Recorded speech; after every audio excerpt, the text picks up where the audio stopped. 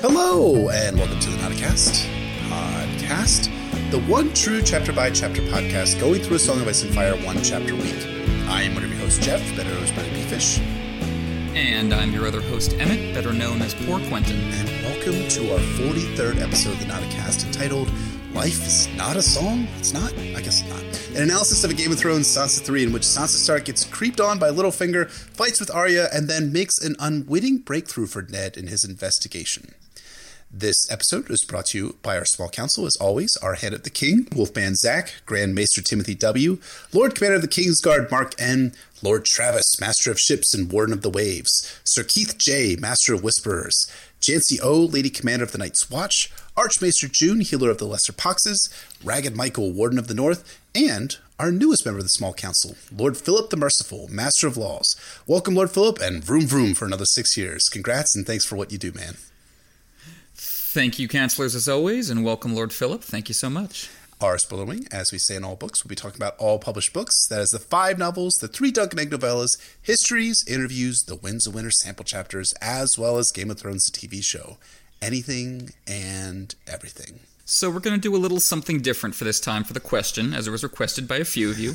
Our friend Matt, a.k.a. Joe Magician, a.k.a. Joe the Magician, as he's known around here, had a poll designed to start fights as he is wont to do on Twitter. Here's the question. Pick one thing you would be okay removing from A Song of Ice and Fire, and gave us possible answers: magic, politics, battles, or myths and legends. And my hat off to Matt here, because that is a wonderful fire starter of a question. I was truly in awe of his ability to make everyone hate each other with this.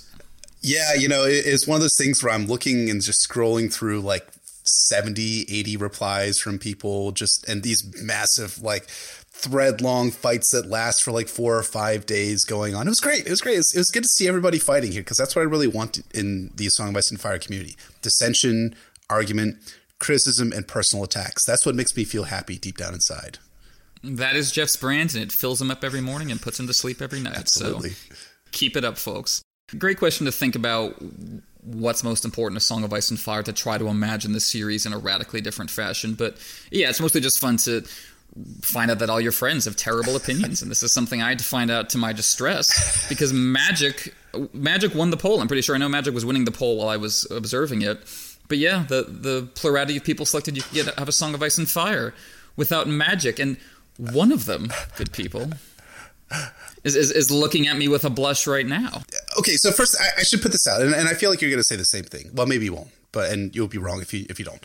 But maybe you'll say the same thing. But I think that if you remove any of these aspects from the series, it's not A Song of Ice and Fire. I mean, yeah, there are definitely things that I enjoy reading and thinking about and writing about and talking about more than other things, but that's just preference sake. Like, I wouldn't remove magic, politics, battles, or myths and legends from A Song of Ice and Fire. I wouldn't remove any of that stuff, because it's all a part of George's world, and every single aspect kind of feeds into the different aspects. I mean, so as someone pointed out to me, like, the thing is, like, battles, right? We know the Battle of Ice, which is set to be one of the 2 battles that starts the Winds of Winter, will likely have a strong magical component, because Bran seems to be skin-changing the ravens around Stannis' camp, and you have to imagine that those ravens are going to have an impact on the battle. Whether they're going to have an actual impact on the fighting itself we're not sure. But I think they do give us a possible vantage point that Bran might see the battle. We might get a perspective on a battlefield in Westeros that we've never seen before. And, you know, all of these things kind of feed together. But I think if you're like actually put a gun to my head and said, hey, take one thing out of A Song of Ice and Fire, I would say magic. And here's why I would say magic. As Emmett rolls his eyes, puts his hand on his chin, tapping his cheek with his fingers, just waiting for me to like blunder into some sort of unforced fucking air that you can exploit afterwards in our little post debate. I see it all. I see it all from where I'm sitting right here. I'm a good American. I believe in due process. So carry on, Jeff. Right. So you'll sentence me to hang, but still. You have your constitutional rights. I will say no more on the matter. Okay. So the one thing I would remove, you put a gun to my head, would be magic. And the reason I would remove magic is because when George imagined A Song of Ice and Fire, he imagined it without dragons, without magic, to be more in the vein of the Wars of the Roses, which is where you see a lot of the influence both in this chapter, and you saw it, as you guys heard Steve last week talk about it, in Eddard 11 in that chapter. And I think for me, what gravitates me towards the series more than anything else is the emotional connections and the different emotions that people feel about things and how they express it, either in word, deed, thought, or dreams. And magic, while it's great, I'm not so much interested in the mechanics of it. And I know what you're going to say about the mechanics of your thing that you would take out of it, which is totally understandable. I understand your wrong opinion. That's okay. But magic to me is interesting, but it's also something that Martin's talked about, where he said that magic should exist in fantasy, but it should be extremely limited or else it becomes one of these things. And I remember this at the Jersey City event, where he said, if you have just a bunch of wizards who can do anything, then like no one would do it. None of the lords would ever assemble. None of the lords would ever like fight a battle or wage war or anything like that, because the wizards would just like fucking obliterate everyone if they can like throw trees at like the armies and stuff like that. There's no reason for them to be there. And I feel George there. So while I think that magic is an absolutely essential part of A Song of Ice and Fire, if there was one thing I would remove, it would be magic. And I'm sort of happy that it won the poll, because like it was going towards battles at one point, and then okay, so I feel actually kind of bad about this. So I apologize to Matt for this if you're listening to this at some point. I had made one simple small reply saying that if there was one thing I would remove, it would be magic. And the poll numbers kind of shifted after that, and I feel kind of bad that I like unduly influenced the poll and made I'm just so influential, I guess is what I'm trying to say. Oh, you feel so bad, do you? That was the humblest brag I've ever heard in my life. Everyone on Twitter, Jeff would like to apologize for how him stating his opinions shifts the center of gravity of the literal planet of Earth. It's a burden, not a gift. He's learning how to wield it. It's like an X-Men thing. It's an X-Men metaphor. Like magic. Wow. Exactly. This is Jeff's own magical power. No, those are all perfectly cogent arguments, sir. My primary objection is that if you take magic out of A Song of Ice and Fire, it's not fantasy anymore. It's historical fiction. Sure. And this isn't a podcast about Hilary Mantel's Wolf Hall and Bring Up the Bodies, although it probably should be as a sidebar. I would listen to that. Same. It's a podcast about A Song of Ice and Fire, and I think while Martin is right to use magic in this kind of sparse, occult, spooky, largely inexplicable way that he does, that's a rare ingredient being used well. That's using garlic properly so it doesn't overpower the dish, but you don't want to pull it out of the dish because then you're just left with a lump of undigestible dough. So many magical moments in the series feel to me like climaxes that are earned and built up too. And if you remove those, I think you'd have a lot of storylines that feel like they have a lot less payoff. I think the death of Renly works not only because it's a surprise, but because it's this weird, inexplicable surprise that no one in universe or a reader the first time through can possibly explain how it happened. I think that gives it a little cachet, a little weight to it. And I think it also there's the magical context we've talked about before in the series where you're supposed to be constantly keeping in the back of your mind that the others are coming. Sure. Like that goes away if you remove the ice zombies and their army of the dead. And of course people have pointed out, well, you could that could just be a non-magical force of some kind, a weather apocalypse or something.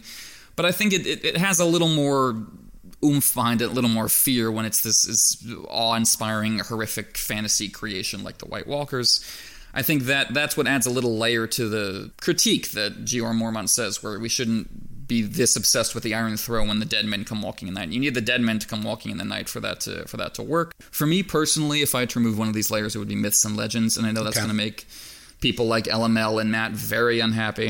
But actually, I think Matt agreed with me on that count, even though he loves the myths and legends. So good, Matt's got a good head on his shoulders. I mean, the story would be much lesser without Azor Ahai and Night's King and The Last Hero and all these stories that are backing the main characters up and kind of giving their arc some context and meaning. And we've talked about that with regards to Fire and Blood, that there's some really enriching narrative parallels that Martin is playing with, both in terms of just fun Easter eggs for readers, but also seriously developing your understanding of these archetypes and what Martin thinks about them. But to use a cake metaphor, because why not? What other kind of metaphor should one use? If you remove myths and legends from A Song of Ice and Fire, I think you have removed the icing from the cake. That definitely makes the cake worse. It makes it stand out less, but it's still edible. For me, removing magic is just sticking your hand into the cake and moving it around and just grabbing out a chunk. Now, what's left is still technically edible, but I don't think you're going to find many people who would be willing to eat it. Fair. Something that I kind of come back to again and again when I'm thinking about this question and thinking about the role of myths and legends in Song of Ice and Fire is how it makes this a very lived-in world. It's a place that has a feeling of history about it. It's Tolkien-esque in that way. And I know early in a Game of Thrones, some of the kind of world building is a little wonky, and George fleshes it out over time, and he gets better and better at with each book. And of course, as he's done these histories now for the past 7 years, or I guess technically for the past 5 years since the publication of The Princess and the Queen, it really has made A Song of Ice and Fire feel much more lived in. Like it's a place that existing in a real time in history, and also with a with a background that is and groundwork that is necessary for characters to build off. So that's why Jon can say that he always thought that he was Daeron the First Targaryen. It makes a lot more sense knowing who Daeron the First Targaryen is and learning that backstory there. It makes sense why Stannis would kind of like shun and embrace the Azor Ahai archetype that he is being thrust into by Melisandre, because that archetype has power. Myths and legends have power. Magic has power too. I think one of the things that I thought about was, what would Bran's story be without magic, right? I don't think that he would have really much of a purpose of being a point of view character, because he is entirely depending on magic for his arc to work, like always questing after the three-eyed crow, getting to the three-eyed crow and learning how to skin change, learning how to warg, and then starting to see the past through the werewood visions that he has. These are all integral parts of Bran's arc. I don't know how a character like Melisandre would function without magic as well, right? I mean, her entire story is a magical one. So, again, none of the answers are things that I would remove from A Song of Ice and Fire, but put a gun to my head, it's magic, I guess. I mean, I don't know, man. I don't know. That's acceptable. You're allowed to be, I was going to say wrong, but not even wrong. You're allowed to have your opinion, Jeff. That's very gracious of me. Where's my medal? Yes, I'll give it to you right after this podcast. Good, perfect. Yeah, I mean, and you said you're not, specifically interested in the mechanics of magic in and of themselves, and that's perfectly fair. And like I said, I think Martin is right to not reduce everything to mana classes, where everything is very specific and rigid, and anyone can just learn it. But purely from an aesthetic standpoint, there's just such vivid, beautiful things you can do with language describing magical events. Yeah.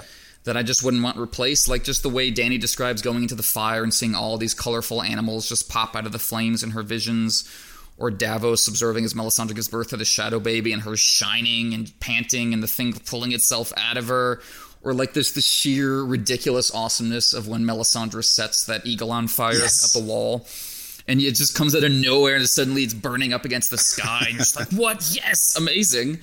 So you'd have to necessarily remove those things, and I would hate to lose them. But those are just moments, and the story could structurally survive them. And I think you make a great point about how the myths and legends do make it feel lived in.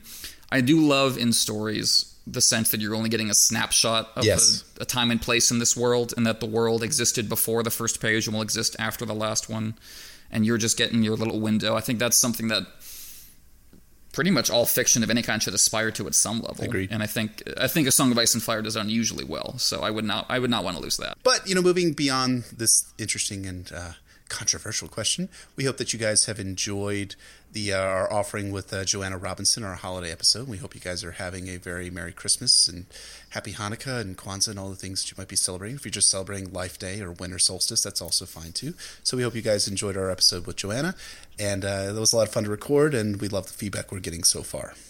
Yeah, thank you again so much to Joanna for coming on. We had a great time recording that episode, and look forward to hearing more from you guys about what you think of it.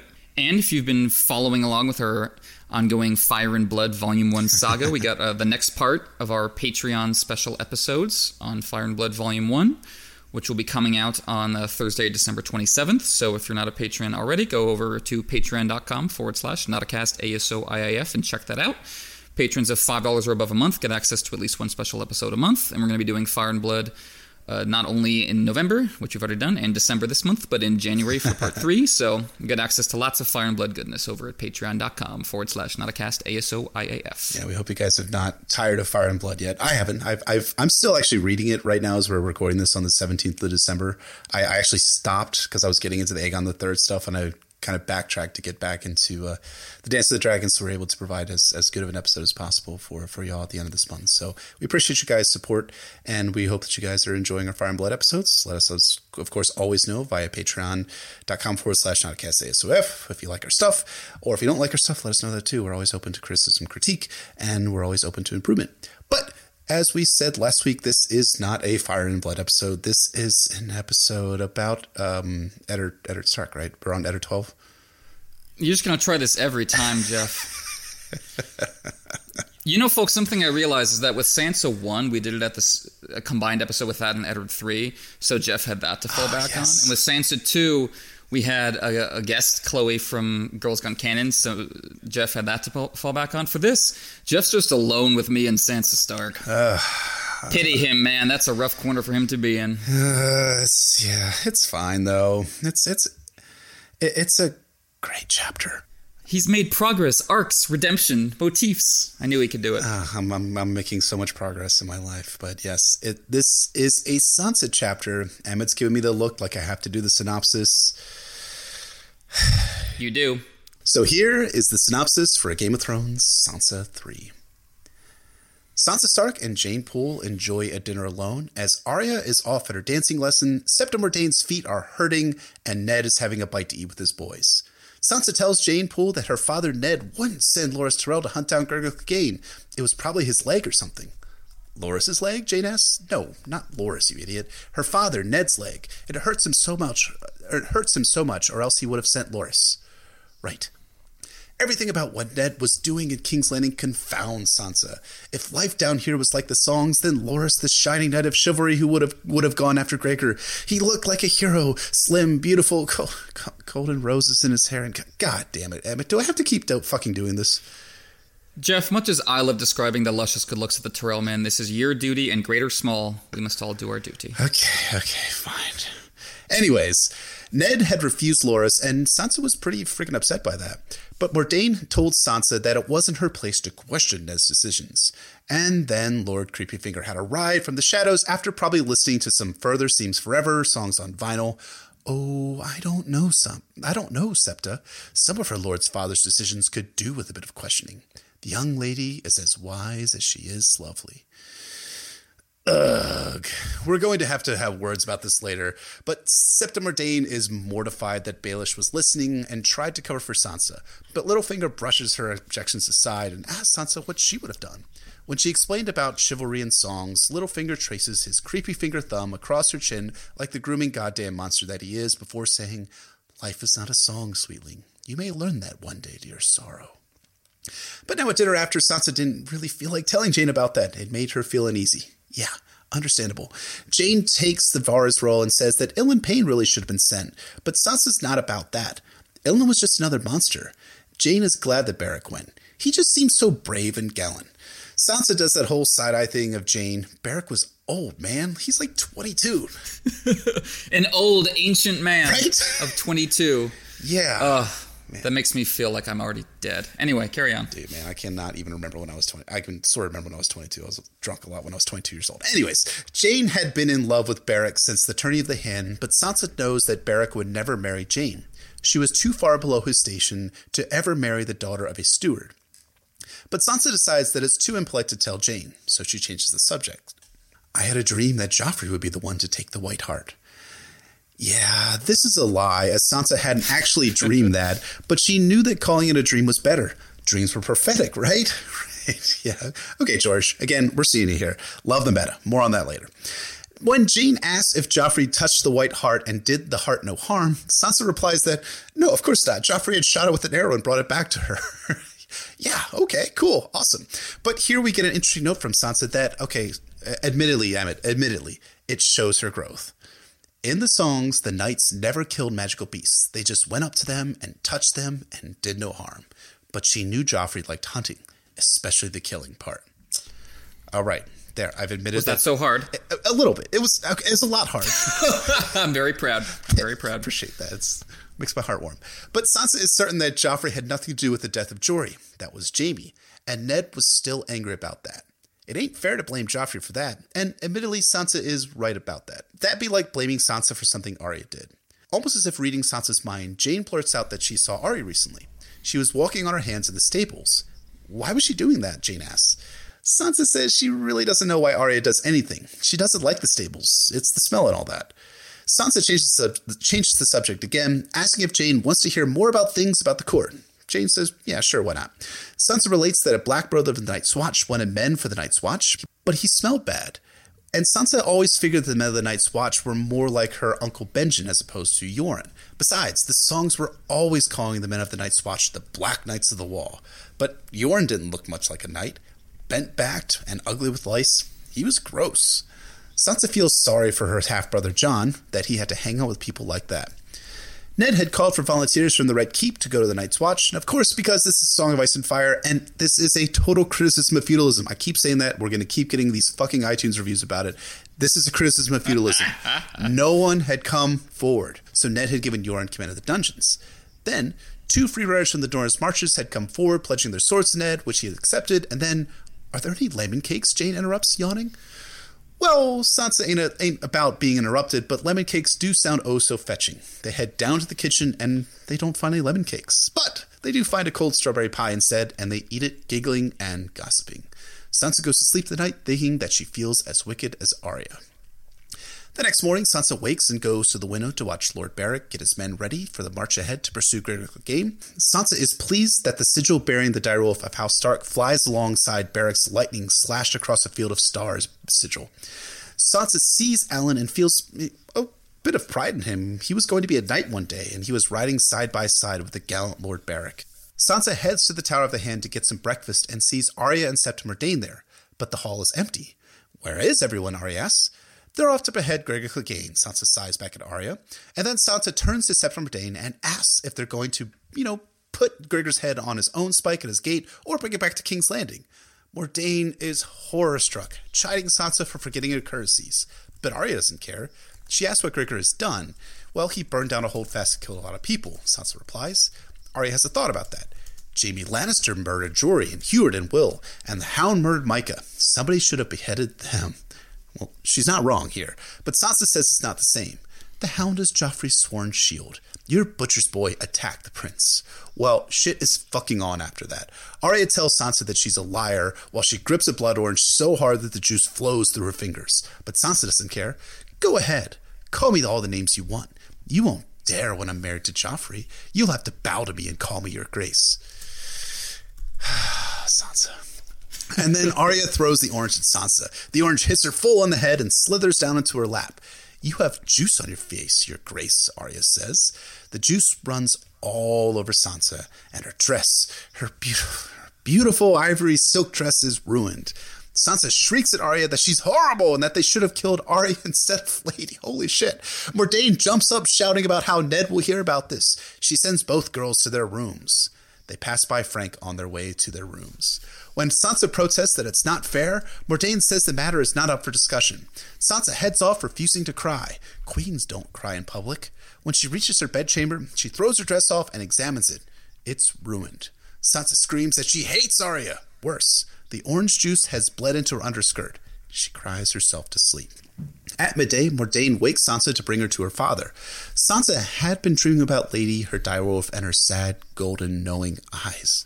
She had been running with her, but now that dream is gone. The memories fade. Lady was still dead. In the solar, Sansa finds Ned bent over a massive book. He tells her to come sit beside her, and then a moment later, Septim Mordane reappears bringing a squirming Arya under her arms. Ned thanks Mordane for her service, and as soon as she leaves, Sansa immediately accuses Arya of starting it and recounts what happened, adding in some detail about Arya is jealous that Sansa is going to marry Joffrey, and she doesn't want to be anything to be beautiful, nice, or splendid. Enough, Sansa, Ned says, speaking for me. And then Arya shockingly states that she's sorry and begs Sansa's forgiveness. That's kind of weird. Sansa is speechless, but then she asks about her dress. How would Arya fix it? Arya says, I'll wash it. But Sansa retorts that the silk is ruined. Arya says, well, then I'll fix the dress. Sew it or something. You couldn't sew a dress fit to clean the pigsties. But Ned's not here to talk to the girls about their dresses. He has an announcement. He's sending everyone back to Winterfell. Both girls are shocked, and they beg Ned not to send them back. Ned smiles tiredly and says, at last we found something you two agree on. Sansa thinks it's a punishment. She loves King's Landing, the court, the fashion, the tourneys, the masked balls, the mummer shows, and her father was taking it all away. Send Arya away. She started, father. I swear I'll be good. I'll be good. You'll see. Just let me stay, and I promise to be as fine and noble as courteous as the queen. Ned twitches at that, understandably so. He's not sending Sansa and Arya away for fighting, damn it. Yeah, they need to stop fighting, but they need to get the fuck out of Dodge now because it's fucking dangerous here. His men are being killed, and Robert is neglecting rule of the realm. Arya is sullen and angry, but asks if she could take Syrio back with him. Who the fuck cares about Syrio, Sansa sort of asks. Besides, Sansa can't go. She's going to marry Joffrey. She loves him, truly. As much as Nerys loved Prince Aemon the Dragon Knight, as much as Jonquil loved Florian, she wants to be the queen and have his babies. Ned then tries a gentler approach. Yes, I understand that, Sansa, but he's going to marry her off to someone worthy of her, someone brave and gentle and strong. And Joffrey, damn it, Sansa, open your goddamn eyes. That ain't Aemon. That ain't Aemon the Dragon Knight. Well, Sansa doesn't want someone gentle, brave, or strong. She just wants Joffrey. They're going to be so happy, like in the song. She'll give him a son with golden hair. They'll be brave. A strong lion and a wolf combined as one. But Arya knows better. Not if Joffrey's his father. He's a liar and a craven, and anyhow, he's a stag, not a lion. And then Sansa says something that will change Song of Ice and Fire forever. He's not the least bit like that old drunken king. Oh boy, it's on. Ned looks at Sansa. Out of the mouths of babes. Ned shouts for Myrdain. He's still sending them back to Winterfell, of course, and if Syrio wants to come too, then yeah, he can. No worries about that, but goddammit, please don't fucking say anything about this, okay, girls? Everyone clear on that? Yes, you, Sansa, look at me. Eyes on. Please do not run off to the queen and let her know what we're planning. Okay? Great. We're all agreed? Excellent. Good. We're good to go. Sansa cries as Myrdain leads her and Arya away to their rooms. They pass by Frank again, who's still been up in his room since last summer. Myrdain does her whole, I am certain your Lord Father knows what is best for you bit, which... Myrdain, come on. A little more effort here. Arya tries to comfort Sansa, saying that they'll sail on a ship and it'll be like an adventure, and they'll get to see Bran and Robb and Old Nan and Hodor again. But Sansa's not about that. Arya, you ought to marry Hodor. You're stupid, hairy, and ugly like him. She rushes into her room, slams the door, and then bars it. And that is a Game of Thrones Sansa 3. And look, as much as Chloe claims that I'm on a redemption journey with Sansa, and as much as I think that Sansa's pawn to player arc is a good one, I am side-eyeing most of Sansa's words, thoughts, and deeds here, but it's still a good, if not a great chapter here. One that, in my opinion, it really gets kind of glossed over when people think about great chapters in A Song of Ice and Fire, because there's not like a lot of action here. It's a lot of like place setting for things that are coming down the road, but it's really vital for progressing the plot forward and really setting the character dynamics for Sansa for both her future as well as kind of calling back to her story as it existed in her first 3 chapters. What did you think, Evan? Did you love this chapter? I know you're going to say yes. That's okay. Yes, I did, but I think we should all take a moment to applaud Jeff for his courage. It's been a while since he had to do a Sansa chapter, and he got through it. There's going to be a lot more to come, buddy. I hope you're limbering up. The thing is, we're only halfway through the Sansa chapters into Game of Thrones. Only halfway through. You literally chose to do this. This is literally something you had to have in your life. True that. True that. Seriously speaking, though, as I said with Eddard 11, there is a kind of calm before the storm feeling to these last few King's Landing chapters before Ned goes down in the throne room and everything changes forever for his daughters. That's especially true in the case of Sansa 3 because of the bubble she inhabits, which is the central subject of her arc in this book. Martin is gradually deconstructing her worldview in front of her, and every chapter contributes in its own way until the axe falls with her father's death. Sansa 3 specifically comes around the midpoint of her storyline in the Game of Thrones, so she's kind of in this medium place in terms of that process. The curtain is starting to fall away, but it's still flashing in front of her eyes at moments, but there are moments when she glimpses what lies past it.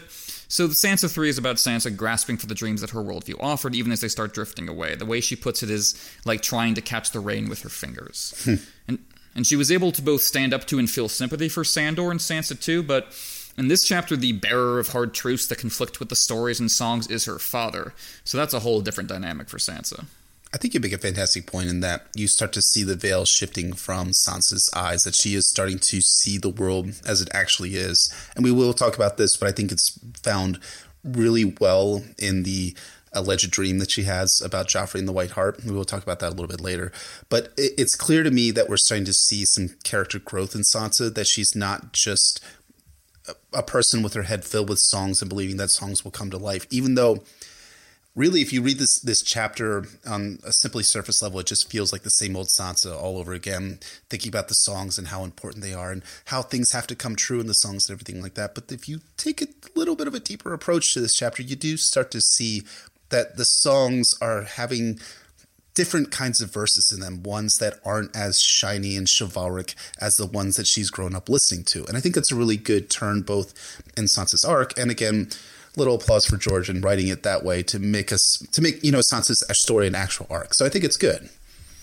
Well, poetically put, sir. And I agree. This is not a chapter I would necessarily expect everyone to love the first time through, because it does feel kind of samey on the surface. It doesn't have those standout moments in Sansa 2, like where Sir Hugh dies. Right. Or Sandor's story, or in Sansa 1 when Joffrey's attacking Micah. Those moments of intense bloodshed where the real world just kind of steps in and shoves its fist through this fantasy world that Sansa has created. That doesn't really happen in Sansa 3. Yeah. It's more like the subtle, quiet disappointment of her father and the lie she's telling. Yeah, I love that stuff about the Dream of the White Hart, so we're going to get into that at length later in the episode, because that is an amazing moment in Sansa's story. But it's more of a subtle transitional kind of chapter. So you have it starting with Sansa's take on the events of Eddard 11. It happens that night after those events in the court during the day. And like Varys, she wanted Eddard to send Loras, or was wondering why Ned's not sending Loras, but for different reasons. Varys was talking about gating in with the Tyrells, and Sansa's more kind of swept up in the songs. But if you think about it, those are kind of flip sides of the same reason. Yeah. Like Varys was advising Ned to send Loras in order to access Tyrell power. And as we've seen already in The Hand's Turning, and we'll see later on in Clash and Storm, Tyrell power is founded in large part on their mastery of those chivalric politics of the type that gets Sansa all swoony. Like the Tyrells don't dress up in fancy clothes and surround themselves with flowers and emphasize their physical beauty just because they're vain. Right. They do it because those are extremely useful political tools, especially in a world in which, as Elena points out, the Tyrell claim to Highgarden is a little dodgy. So seeming like you're the most Gardener-esque family in the Reach in terms of your image and your political displays is very significant. So it's not unrelated, Sansa's reasons and Varys' reasons. I just think they're at different parts of the audience for that kind of move. It's actually kind of smart politics. Even though Sansa's filtering it through her own perspective and through the songs that she grew up listening to, like you point out, that the Tyrells are very much wedded to the idea of symbol politics and how surrounding yourself with beauty, roses, and chivalry plays a political role in securing their hold on the Reach, which, again, like you said, is tenuous because they don't really have like 1,000-year-old claim to Highgarden. That was the home of the Gardeners. Sansa here is grasping onto what it actually – she's getting the general idea of what symbol politics means, even if she's not assigning the value that some sort of cold-hearted Littlefinger-like figure is going to utilize later in Storm, or rather in A Clash of Kings, but reveals in Storm about how he used singers and mummers and these different characters to influence the Tyrells to bring them to the side of the Lannisters, while also telling them the story of Joffrey's barbaric behavior. And I think that's important. I think that's going to be extremely important for Sansa's arc in the Winds of Winter as she combines these things. And we start to see that more than anything else in the Elaine chapter, where she is taking that cold, hard-edged, realistic view of politics of bringing knights together and uniting them under a single purpose. But she's shrouding that purpose in symbol politics of a tourney, of a beautiful tourney, a well-run tourney, a one that attracts the chivalry of the Vale to come up to her and to want to support her, as well as Littlefinger. So many people, when they read Sansa chapters, they just kind of dismiss it, especially these early ones, because they're like, oh my God, this is so stupid. Like, that this is beautiful, and she would glom onto this is just so dumb. But it's not dumb, especially for a world like Westeros, which is so incredibly and intrinsically visual. Like, this is the world not of, and I think I've said this maybe once or twice before, but this is not the world of intrinsic rights, of constitutions, of different ways that you derive political legitimacy and power from. This is a world where political power and legitimacy is derived from so much of the visual side of rule. And that's something that is important for Sansa's arc, and it's something that she is going to be combining with that kind of more cold, realistic view of politics that she gains from Littlefinger from A Storm of Swords onwards. I think we're kidding ourselves if we think we modern voters are just perfect, cold, rational automatons who don't get swept up in the romance and glamour of symbolic politics and perfect moments.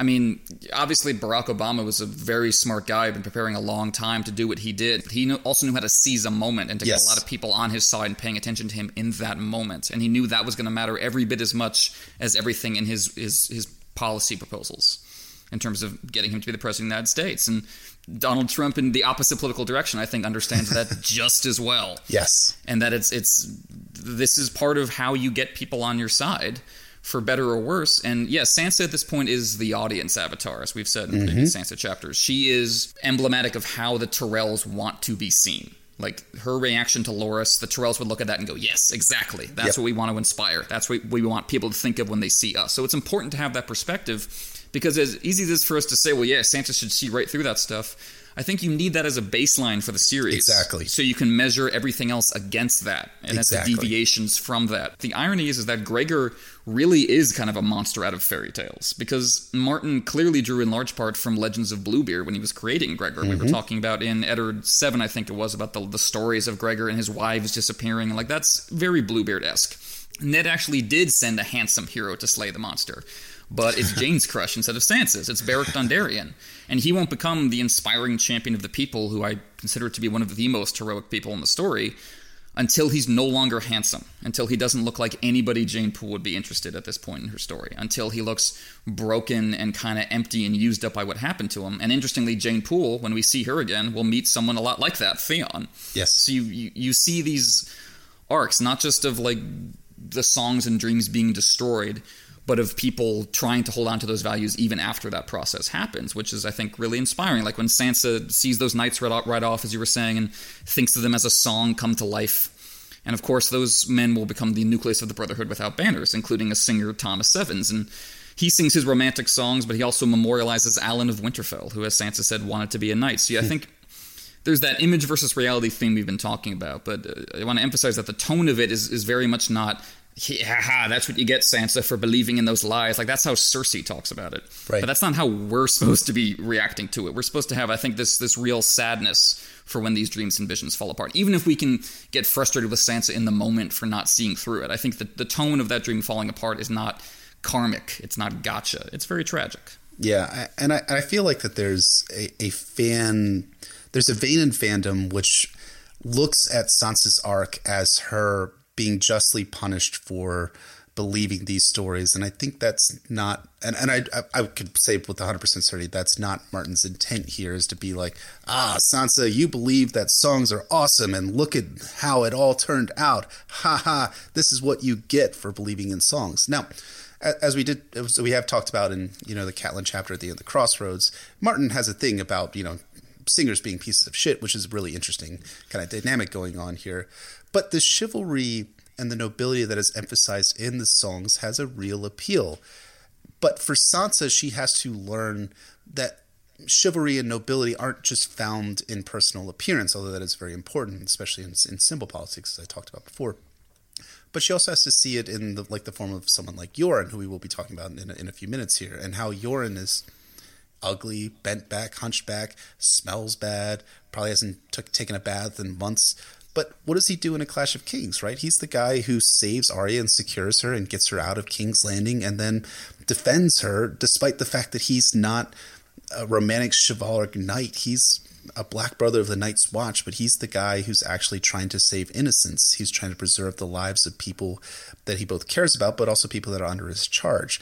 And, there is, I don't know, there's sometimes you get this idea from Jaime Lannister, who's this beautiful golden knight, that it's kind of contrast with someone like Yoren because his actions seem and are so villainous early in the books, and he kind of has some more heroic actions as he progresses forward.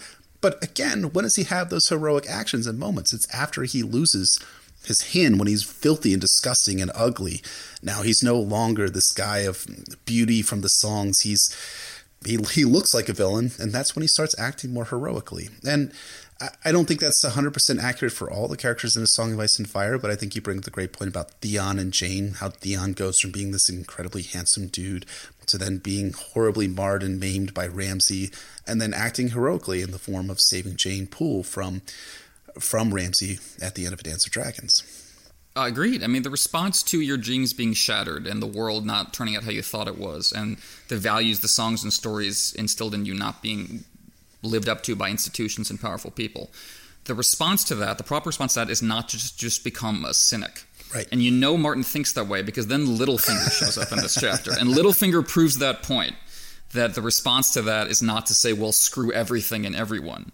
She explains what she thinks about heroes and monsters and how that's why she wanted to send Loras off after Gregor, and he chuckles because, of course, that's how he used to think. Back when he challenged the heir to Winterfell to a duel, this is how Peter Baelish thought. Right. And now he's touching her face, which is just, he's moving like even close. It was bad enough when he was touching her hair, and Sansa too, and now he's just moving even closer from that, and he's insisting that life is not a song, which we, of course, took for the title of this episode. And this is a critical moment because it gets at how Littlefinger's cynicism is not just incidental to his character, it's what's motivating the entire conspiracy. It's the reason he's doing all this. Like, I'm sure Littlefinger also just enjoys being in power and being able to tell people what to do and having nice things. I'm sure he enjoys that, but that's not his primary motivation. His primary motivation is to screw over houses Stark, Arryn, and Tully in any way he possibly can. And that is because they were the ones that, in his mind, broke that relationship to the songs and stories. So this is a warning sign for Sansa. Like, this is what happens if you get too disillusioned by losing out on the songs and the stories. So I think you can see Martin saying, yes, Sansa needs to see through them, but she doesn't need to see so far through them that she comes out the other side like Littlefinger. The other thing I think is really interesting, too, is that Littlefinger plays as a cynic here, and maybe he even believes it that he is being incredibly cynical here, but what is he doing if not attempting to recreate his relationship with Catelyn Stark, the one who got away, so to speak? But as we talked about in Catelyn 7, like, Littlefinger is very much in the role of attempting to recreate this very childlike fantasy, albeit he's projecting Catelyn Stark seemingly onto an 11-year-old. That's a really excellent point, Jeff, because that's the weird, terrifying mixture of Littlefinger. Is that the way he has seized power is very adult and cynical and speaks to his distaste for Westerosi norms, but the motivation and the desire is still very childish, especially in regards to how he, as Martin has said, kind of goes back and forth between thinking of Sansa as his daughter by Cat or by Catelyn young that he can have back. Like, that speaks to a man who really can't decide whether he's ready to be an adult or whether he's just mentally still stuck at Riverrun at age 14. Yeah. What makes him so unsympathetic here, I think, is that he's not trying to warn Sansa away from this potential sorrow that he's talking about. Quite the contrary. As we see unfold throughout A Clash of Kings and A Storm of Swords, he wants her to suffer this lesson, so she'll be more amenable to him and his worldview. He wants her to suffer. He wants her to feel cynical and alienated and hate everything and everyone, because then maybe she'll listen to him. And that's compared to when Catelyn talks about the Knights of Summer when she gets to Renly's camp in A Clash of Kings. There's that same sense that, oh, you young people, you're caught up with your head in the clouds and the songs and stories, and you're going to have a hard fall when you realize in the morning that it's not the way the world works. But when Catelyn's talking about that, she's clearly very sad. Like, she feels bad for these young people, and she's thinking probably of herself in the days before Robert's Rebellion, and wanting to go back to those days, kind of, but knowing how superficial her perspective was, and she really feels for them, and you can sense her wanting the best for them in her kind of mother, her rueful mother way that she has. And that's just not here with Littlefinger at all. He's speaking with such glee to Sansa about the sorrow that's going to befall her. Cold, hard manipulation is all that's left of Peter Baelish, the young romantic fool. And like I said, this is a warning sign for Sansa. This is what she has to not become after her own dreams shatter. All of this, though, is being told in the context of Sansa's story to Jaime afterwards. And we do kind of get some interesting moments here where we get some kind of, call them interrupts, so to speak, where the subject kind of changes or Jane has an idea. And that's kind of an interesting portion of this chapter, is because we finally get to see Sansa and Jane interacting as friends for the first time in all of A Song of Ice and Fire. Yeah, I love the structure of the first half of this chapter. It is very interesting because Martin doesn't necessarily need to tell it this way. He could just, like, cut to Sansa's POV during those events. He's done similar kind of, parallel chapters at the same time before, like with the Blackwater. It's interesting because it puts Sansa in the driver's seat for the first time in terms of a story. Like, this is a story she's telling. For the first time, she's not the listener to the story. It's very small scale. It's just to her friend about the events of the day. It's not a grand saga she's singing before the court. But it puts her in the position of author, and she uses that position in some kind of interesting ways. Most of all, you get that lie about the White Hart, which is just hysterical to me, that she has this wish that Joffrey would do this, and then she just makes it into a dream, because dreams are prophetic. Everybody knows that. And that's so hilarious because She's now lying about what's happening in order for her story to be more like the story she loves. Which is, you don't get a genre critique more savage than that, with Martin saying, here, this is what fantasy looks like. They're just lies to live up to these ideas you've inherited as being good. Not actual truths, and they're not connected to anything. They're not grounded in reality. This is just something Sansa wants, so she's made up a destiny for it. It's a critique of how prophecies and magic elements often work in stories like this, that it's just kind of wish fulfillment on part of the character, on the part of the audience, and it doesn't actually, as we were saying earlier in the episode, it doesn't feel like it's advancing the plot in any interesting ways, but it's just there as a convenient narrative shortcut. And I love that, yeah, this is how Sansa kind of approaches stories. It's like, you know what, that part doesn't fit my image of it, and that really should let her know that, hey, maybe the songs and stories you love were made the same way as this. Maybe the people who wrote the Florian and Jonquil stuff was like, there's some inconvenient rapey elements to this. I'm not going to mention that in my particular song.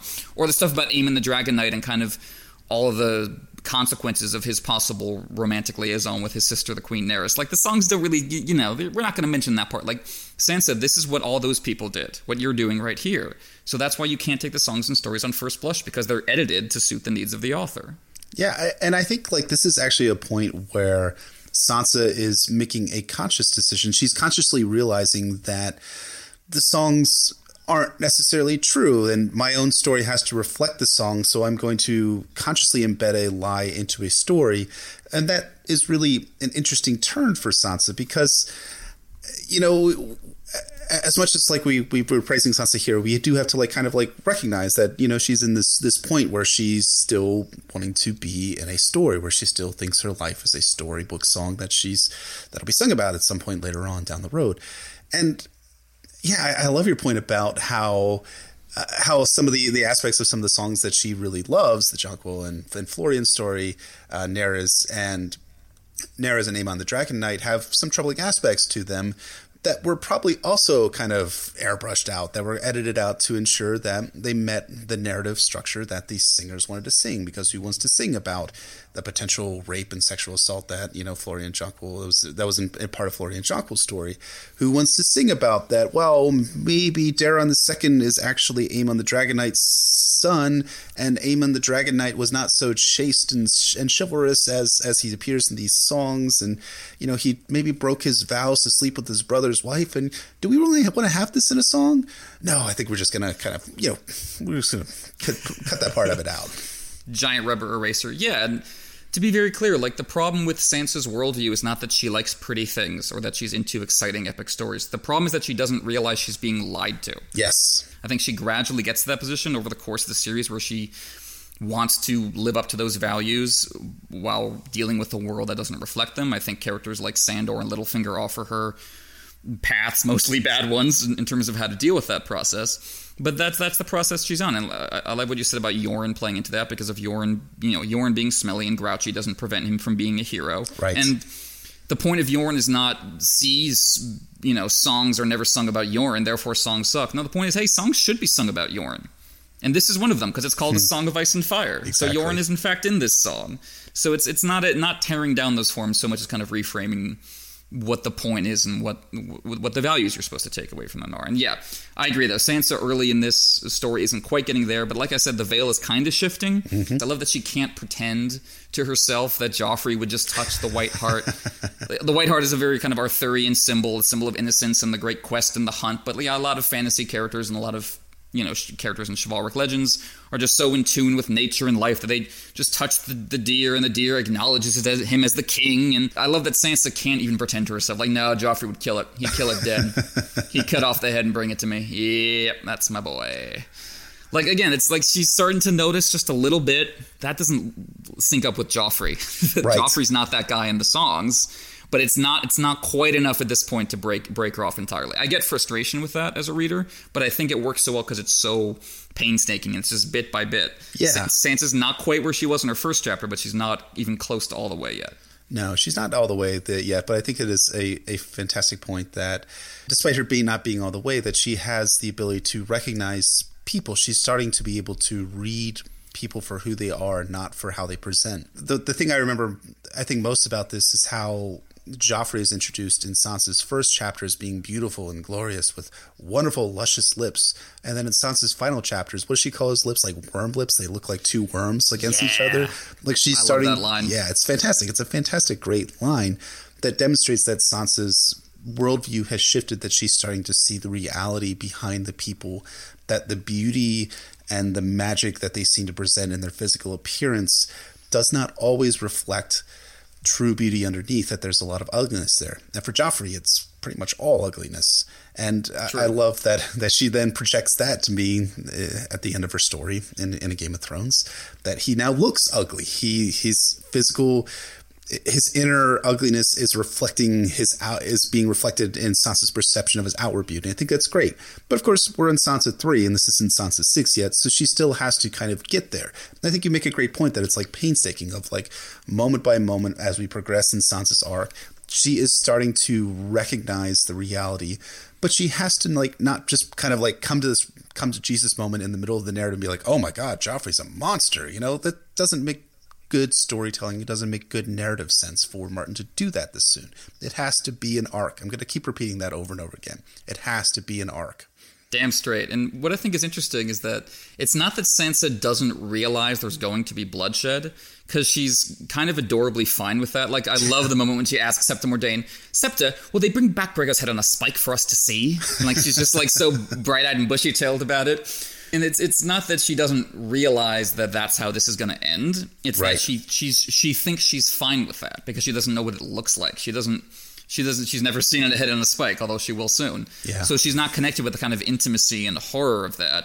You see it when she's sent to her room for squabbling with Arya, and she has this dream of Lady, and it's the saddest thing. Like she said, for a moment it was as if the direwolf was there in the room, looking at her with those golden eyes, sad and knowing. Lady was with her, and they were running together.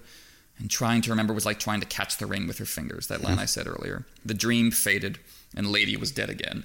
That sentence right there for me sums up Sansa's arc in A Game of Thrones perfectly. The dream faded, and Lady was dead again. Because, of course, as we've said before, naming Sansa's direwolf Lady makes her a symbol of all of Sansa's dreams. Sansa's dream is to be a lady, to be at court, to be among all these fancy, beautiful people, to wear the dresses and see the masked balls, as you were saying, and then the wolf who symbolizes all that is brutally executed. Yeah. So that sums up how Sansa's dream kind of falls apart. Again, it's something she's lost. It's something being taken away from her. And even as we see through that dream, there is still an intense sense of sorrow in that loss because, of course, it's being represented by an adorable wolf who we didn't want to see killed. No one wants to see the wolf die. No one wants to see the animals die in the story. And it breaks Sansa's heart. It makes us feel sad. And Sansa remembering Lady and always kind of keeping that emotional connection to Lady just really is devastating. And it's devastating for Sansa that she's in the process of losing her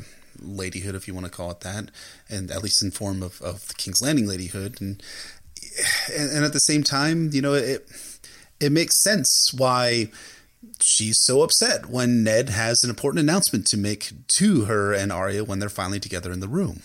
Again, I sympathize with people who are not necessarily on board with Sansa the first time through with this chapter, because Sansa is a person who is in the middle of realizing that the way she thought about things was wrong, but she doesn't want to admit that. And that's not a very sympathetic position to be in. It is, however, a very relatable position to be in. We've all been there when like a huge foundation of how we thought about things was chipped away at a bit, and we're like, no, I'm not going to think about that. I'm not going to think about the fact that Cersei had my wolf killed. Cersei is kind and beautiful. Like, an understandable thing when the alternative is deciding that everything you believe is wrong. Like, that's just a difficult thing to embrace, especially if you're a kid. So that's the position Sansa's in. And the person threatening to take it all away from her now is her dad, the person she trusts and loves. Yeah. She loved King's Landing, the pageantry of the court, the high lords and ladies in their velvets and silks and gemstones, the great city with all its people. The tournament had been the most magical time of her whole life. Again, she's mentally excising the part where Sir Hugh died, and Sandor terrified her because she doesn't want to lose this dream. And there was so much she had not seen yet. Harvest feasts and masked balls and mummer shows. She could not bear the thought of losing it all. And then a little later in the chapter, they were going to take it all away. The tournaments and the court and her prince, everything. They were going to send her back to the bleak grey walls of Winterfell and lock her up forever. Her life was over before it had begun. Like you were suggesting, I think part of Sansa's desperation here is that she kind of knows at some level that this is all bullshit. That's why she's so desperate, because she really doesn't want to have to face that. So the more it crumbles, the more desperate she is to hold on to what she's got left. And childish, yes, but also very human. who among us hasn't been like, I don't know. I mean, your parents move across the country and they take you with you, and you're like, my life is over when you're 8 or 9 or 10 years old, right? Yep. Mm-hmm. This is a very realistic telling of what childhood is like. And again, maybe I'm speaking for myself more than anything else, speaking to my past self from a few years ago. You know, Sansa's 11 years old. She's still a child. Martin is writing Sansa to be a realistic child here. She has unrealistic ideas and expectations of what life is going to bring her.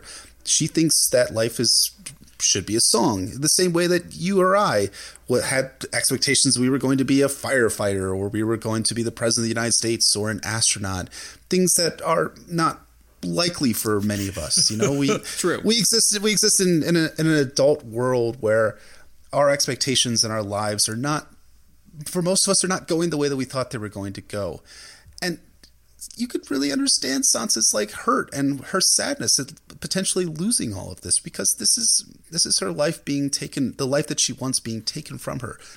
And yeah, that editing process, as you called it, is hugely significant here, because Sansa is grounding her appeal to Ned in terms of wanting to stay in wanting life to be like the songs. As she says, I love him as much as Queen Nerys loved Prince Aemon the Dragon Knight, as much as Jonquil loves Sir Florian.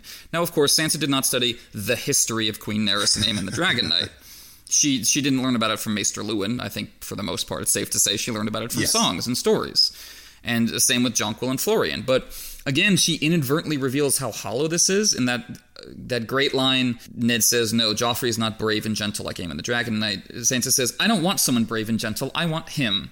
Which is on one level just a wonderful child logic, self-negating line. But yes, it's really important, because the reason you would sing about someone like Aemon the Dragon Knight, ideally, is because he's brave and gentle, right? That's what should make you worthy of being the subject of a song, is being a good person to the people you encounter in life and being courageous and being kind. But what Sansa is kind of revealing with that verbal slip of the tongue is that it's easy to lose those values. It's easier for the songs to become unmoored from those values and just become existing for their own sake. And the flashing colors and beauty in the songs no longer represents inner goodness. It's just flashing color and beauty with no substance behind it, as we will get into at length when we get to Renly, who is a very, very crucial character to these kind of debates. I think the argument Martin is making is, yes, sing about people, have your great romantic myths, but the people you should sing about and idolize are people who do good, people who are brave, people who are gentle, not people who are just the person you want because they're shining and golden. And Sansa should want someone brave and gentle. And I'm not like coming down harsh on her for being a child and wanting someone pretty. Like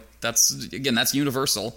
But in terms of, as you say, where she wants to end up in her arc, by the time we get to her as an adult, I think she's going to have deeper values than this, and realize that brave and gentle are in fact the traits she should be looking for. And you know, and all of that kind of slip of the tongue stuff, though, leads up to her giving away the truth about Joffrey, which, again, I love how Martin structures this, that it's Sansa of all people, who gives this away, the one who has no idea what she's really saying. That from the mouth of babes argument is so great, because the truth that Sansa is accidentally conveying is the ultimate blow to her worldview, that her shining prince is the product of incest, that the beautiful queen cheated on the king, that this whole edifice is rotten and going to crumble. But she's saying it in the moment where she's trying to stick up for her glorious song of future. I'm going to live with my perfect golden prince. He's not the least bit like that drunken old king and has no idea how important that is. That's just brilliantly written. Oh my gosh, yeah, that's one of my favorite reveals. And they did it so well in Game of Thrones Season 1, where they have... I think they frame that scene, Martin frames that scene exceptionally well, because we have Ned already sitting over that giant book that he got from that idiot Grand Maester Pycelle about the lineages and histories of the Seven Kingdoms and the Great Ladies, and that awful fucking title that the Maester gave that book, which we talked about a little bit in Eddard 6. But, you know, here it's just great framing that Ned is already sitting over this. So it's already in his mind when he talks with Arya and Sansa. And then when they have this spat between Arya and Sansa about who Joffrey actually is, and then Sansa reveals it inadvertently, it's such a great moment. And then, of course, Ned's out of the mouth of babes is great too, because again, we're seeing Martin here knowing his Bible a little bit, because that does come from Psalm 8:2, which reads, out of the mouth of babes and sucklings hast thou ordained strength. So again, Martin is well read, and that's an important point, that Martin has read things that he doesn't necessarily even believe, like the Bible necessarily. So it's great. It's Ned learning the truth about Joffrey's parentage. And as Ned will say in the next chapter, incorrectly, the secret for why Jon Arryn died. It's actually not the secret for why Jon Arryn died, but that's okay.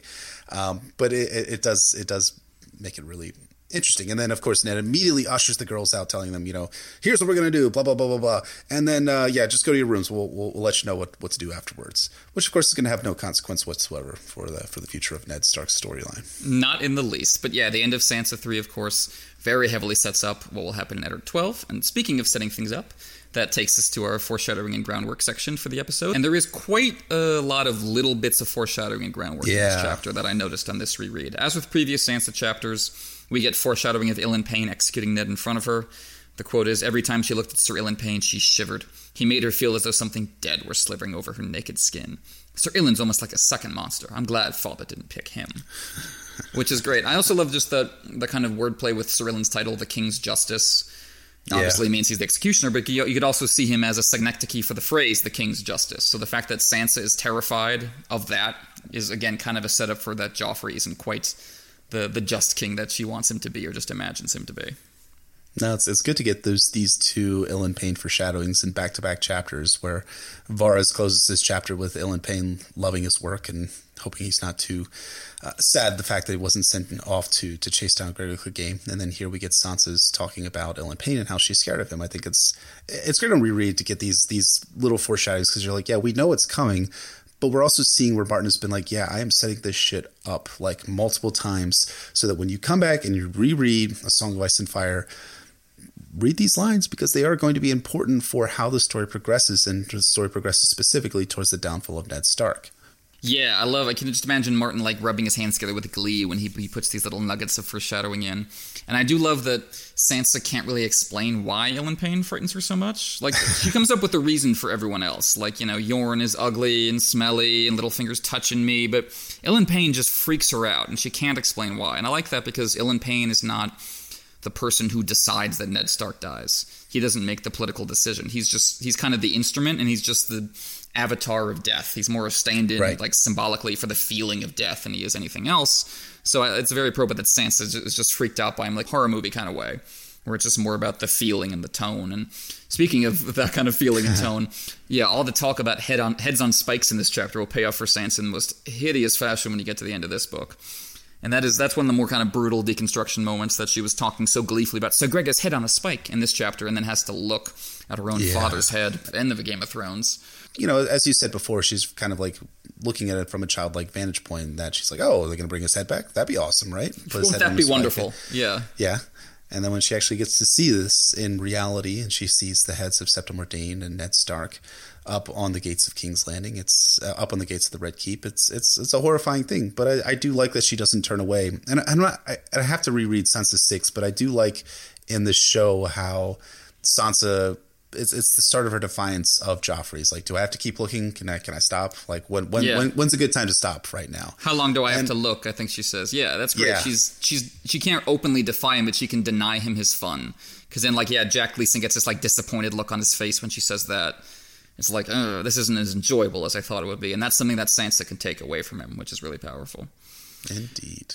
That's an interesting thing I like about reading Sansa stories, of all these parallel events, like stuff that happens in her first few chapters get echoed in a very distorted fashion later on, just as a way of reflecting how she's changed and what she's lost. Like the way she flings her dress into the hearth from the stain from Arya's blood orange because of a, quote, blotchy red stain.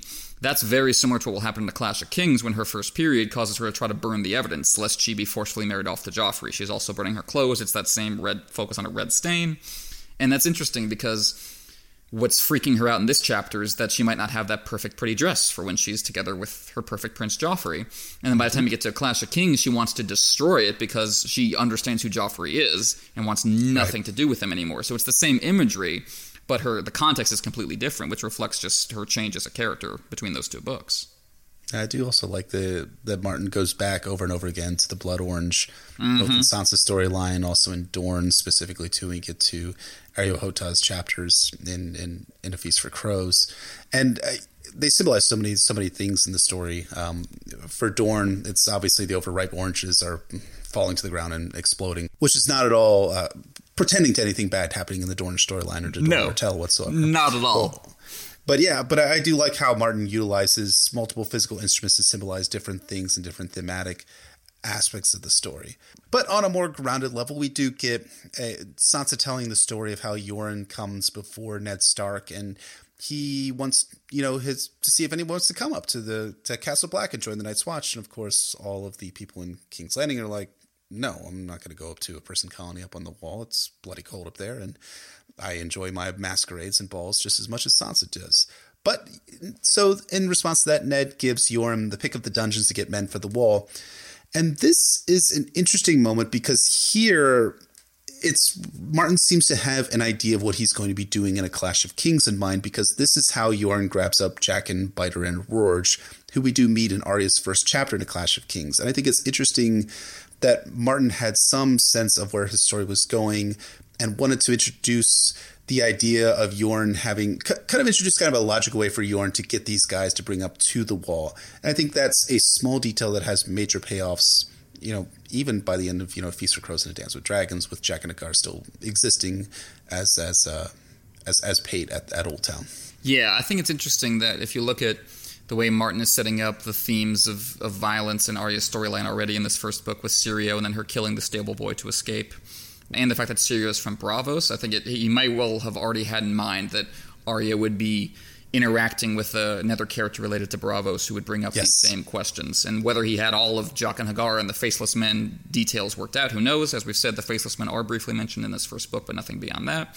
But I agree that the fact that Martin doesn't cut off Sansa's story earlier, that he lets her get far enough in her story with Jane to mention the Black Cells, indicates that, he already had an idea that Yoren was going to grab someone plot relevant. Indeed. So our discussion this week is about something that doesn't happen in Sansa 3, but afterwards. And that is that Sansa goes to Cersei with the information given in this chapter about the Stark sisters' impending departure from King's Landing. How we should take this revelation, as we learn about it, after the fact, as you say, in Sansa 4, has been a long-running subject of debate within the fandom. Oh, yeah. And passions run high as they tend to in arguments about Sansa in particular. So we thought we'd establish where we're coming from on this question. Here is George R. Martin's take. Quote, "The way I see it, it is not a case of all or nothing. No single person is to blame for Ned's downfall. Sansa played a role, certainly, but it would be unfair to put all the blame on her. But it would also be unfair to exonerate her. She was not privy to all of Ned's plans regarding Stannis, the Gold Cloaks, etc., but she knew more than just that her father planned to spirit her and Arya away from King's Landing. She knew when they were to leave, on what ship, how many men would be in their escort, who would have command, where Arya was that morning, etc., all of which was useful to Cersei in planning and timing her move." I agree with George in that Sansa did convey more information to Cersei than just "we're leaving." She did give her details, and those were important, and we shouldn't pretend otherwise. But Sansa's goal here is not to outright abandon her family for the Lannisters, as appears to have been the intent in the pitch letter. Her goal is to stay in King's Landing by appealing to royal authority over Ned's head. Her first instinct isn't actually to go to the Lannisters at all, it's to go to Robert to make this appeal to Ned, but Robert frightens her, so she goes to Cersei. And she thinks she's telling Cersei what Cersei would need to know in order to help her stay. Sansa does not realize that this is a big picture move on her part. She's thinking of it in purely personal terms. Now, for me, the question is, should she have realized the gravity of her actions? And I think that's where you have to get into Sansa's age and her influences. Dude, am I hearing this correctly? Do I hear Chloe shouting she's 11, Jeff, in the background? You are correct, Jeff. That is what she is shouting. Always, 24/7. 24/7. But, Chloe is absolutely right. It is really important to consider Sansa's age and her influences at the time. So when we talk about her father, Ned Stark, Ned's fault in all of this lies insofar as he makes really generalized statements that don't reach Sansa at her level. He says to Sansa, "The match with Joffrey was a terrible mistake. The boy is no Prince Aemon. You must believe me. You must believe me." Okay, sure, he is her father. That's important. It's clear that, Ned is not a bad father. I mean, some people have different opinions, but a bad father, at least to the level of father to daughter, and maybe not necessarily some of the other things. And the statement that Ned is saying is a true one, but Ned's failing here is in not going beyond the generality, not explaining what he means. Consider that Sansa is already upset at Ned for not sending Loras after Gregor. Ned doesn't explain that decision to her. Instead, the void of why is filled by Septim Dame, who I'm going to talk about in a little bit, as well as Littlefinger. And to be fair to Ned, he didn't have the chance to explain to her before these other people kind of got to her because he was busy talking with Varys down by the Iron Throne. But at the same time, Sansa isn't 2 years old. She needs more than no, sorry, Joffrey isn't Aemon the Dragonite. She needs freaking reasons, man. I could say, Joffrey's evil, and our listening audience would immediately understand because they've read 5 books in A Song of Ice and Fire. They know that Joffrey's a monster. But Sansa doesn't know that yet. I mean, she has some sort of idea from the Trident, and you have to have that why thing there. And then there's Ned's argument that he'll make a better match for Sansa. Yeah, it makes sense in Ned's mind, but Ned, you got to understand that what you're saying to Sansa is that you're taking away the things that she most wants: to be the queen, to enjoy the masquerades, the balls, the chivalry, all the beautiful imagery that she's really in love with. And Ned's taking that away from her, and that's going to have a significant impact on Sansa's feelings in that. And then it's even worse with Cersei. Ned doesn't remind Sansa about Cersei's actions at the Trident. Instead, all we get is Ned's mouth twitching strangely at the mention of Cersei. Sansa needs more than knowing looks to understand who Cersei is and how much of a danger and threat she poses to Sansa and her entire family. Ned never had the talk with Sansa that he did with Arya, back in Arya 2, where he explicitly calls out the Lannisters as their enemies, not just people we sometimes don't get along with. No, our political enemies who are not to be trusted, and that we Starks have to stick together as a wolf pack against them. Mm-hmm. And he never had that conversation because that risks blowing the whole thing open. Just as Ned said with his conversation with Catelyn back when she showed up in King's Landing, I have to keep up appearances. I have to pretend nothing's wrong. I have to pretend I have not learned these horrible secrets about the Queen and her family.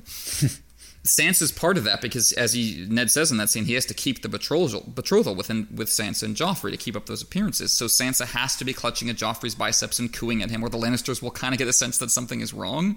Yeah. So Sansa's being kind of used as a sacrificial lamb here, and she's being put in this position, this horrible position that she doesn't know about and can't know about. So I understand to a certain extent why Ned isn't being completely honest with her here, but also that just leaves Sansa in this position where she feels like her whole life is being stripped away for reasons she can't understand. As with Arianne, keeping the princess in the tower, just ignorant of the real plans, is only a short-term solution. Eventually, when she decides she wants to run her own life, it's just going to lead to more problems. You have to at some point, you have to trust them. Who knows whether Ned needed to do it then, but at some point you have to. Yeah, I mean, that's the argument we're going to have someday down the road for In a Storm of Swords, when for a completely different topic, but it's the issue of what Robb Stark should have told Edmure Tully about his plans in the Westerlands. Sure. Things like that. But at the same time, you kind of understand Robb and Ned's points in that Robb considers Edmure to be a gossip and the guy who kind of walks around and tells people what's on his mind, sort of thing. Sansa, in this chapter, there's a line in this chapter about Sansa gossiping on the stairwell with Jane Poole for a long time, eating strawberry pie. And you do understand that Ned might not want to share the full everything with her, but at the same time, he does share enough to kind of get himself in trouble. But then, we have to kind of expand that lens beyond simply Ned and talk about the role of Septa Mordane here. And this is the chapter where I begin to understand why everyone is down on Septa Mordane. I mean, I don't like kind of her as a character, but she's worse than useless here, especially. Like, her constant "your father knows best" statements to Sansa cause active resentments in her because she doesn't back Ned up at any point. Like, she's not like, well, there actually is danger in King's Landing. Jory just died, a week ago here. It's good to get you guys out of here because there's a lot of danger in this city, and Ned's trying to do what's best for you to keep you safe. Like, she's just kind of to me, it almost reads like that Mordane doesn't want to leave King's Landing either. So she's good point. Oh, well, your father knows best. And she's also crestfallen and just as disappointed as Sansa because she doesn't want to go back up to Winterfell, up to the place where they keep the old gods. This is a place where the Seven are worshipped, and she has a great Sept of Baelor there and everything. And I might be reading too much into Mordane's motivations here, but it doesn't. But to me, more than anything else, it reads that she's not backing Ned up here. She's allowing Sansa to feed on that resentment and allow it to build and grow. Yeah, I think that's an interesting point about Mordane. I'd never considered her motivations there, but that makes perfect sense. She'd want to be closer to the heart of the faith of the Seven than the heart of the old gods. And yeah, it's not... You can see it earlier with Mordane in the chapter when she freaks out about Littlefinger overhearing Sansa saying something out of turn about her father. Like, I get you want to preserve the kind of courtesy, but then you need to talk to Sansa later about, okay, right. Here's how we can actually talk about what your father is doing, and here's the proper way to do it. But otherwise, you're just giving Sansa no tools to work with at all. So of course she goes running to the person who will tell her that she can have what she wants and she can be given tools to work with. That might be selfish and shallow on Sansa's part, but it's better than the stonewall she's getting from her dad and Septa Mordane. The overall point you're making, I think it's very important, is that no one is actually reasoning with Sansa. No one is explaining anything to her. They're just telling her what to do.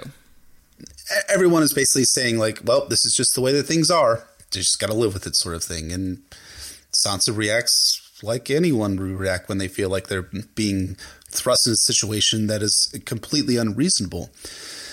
Her reaction, though, is still, I mean, I guess maybe I'll get grief here, probably not, but it was wrong to inform on Ned all the same to someone, and maybe she should have known better.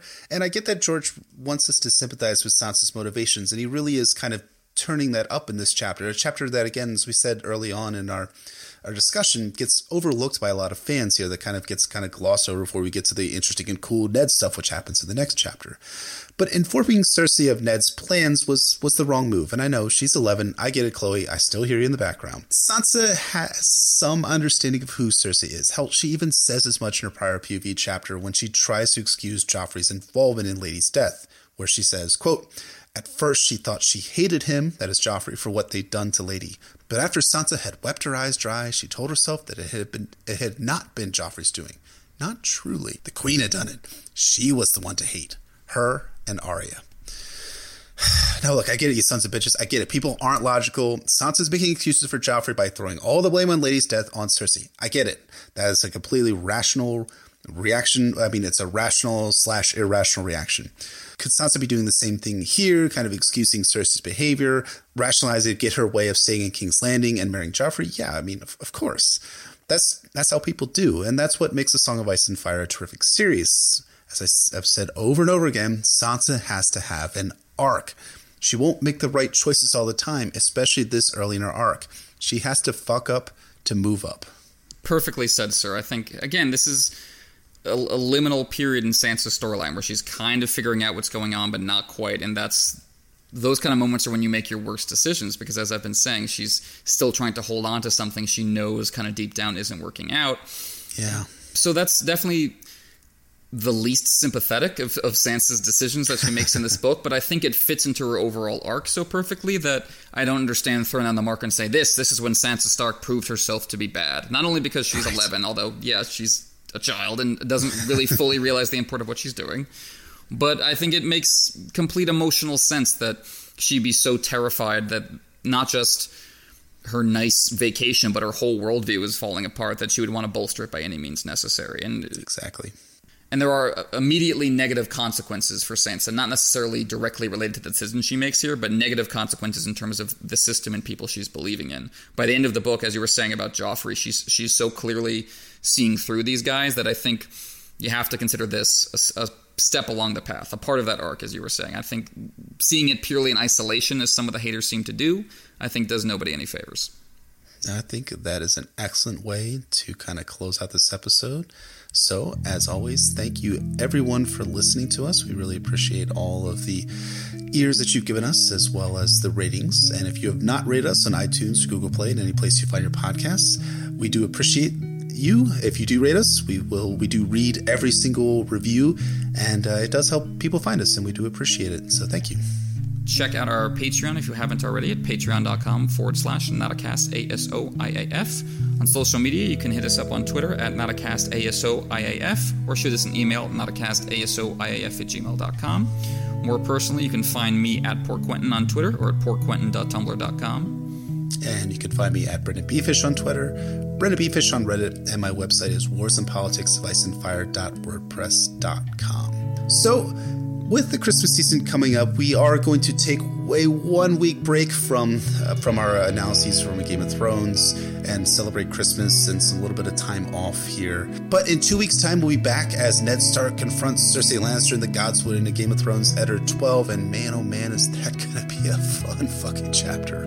Yes, we're going to have to bring our A game for that one. All the themes we've been talking about in Sansa and Ned's chapters about the romance falling apart and the disillusionment from the past and being left with the kind of shitty, disappointing present, all those come to a head in Ned's conversation with Cersei once he realizes what's actually been going down. So that is arguably the central chapter of A Game of Thrones, this first book. So I'm looking forward to it, sir. Should be a lot of fun. So we hope you guys have a very Merry Christmas or holiday, whatever holiday you end up celebrating. And we will see you guys in 2 weeks' time. Take care, everybody.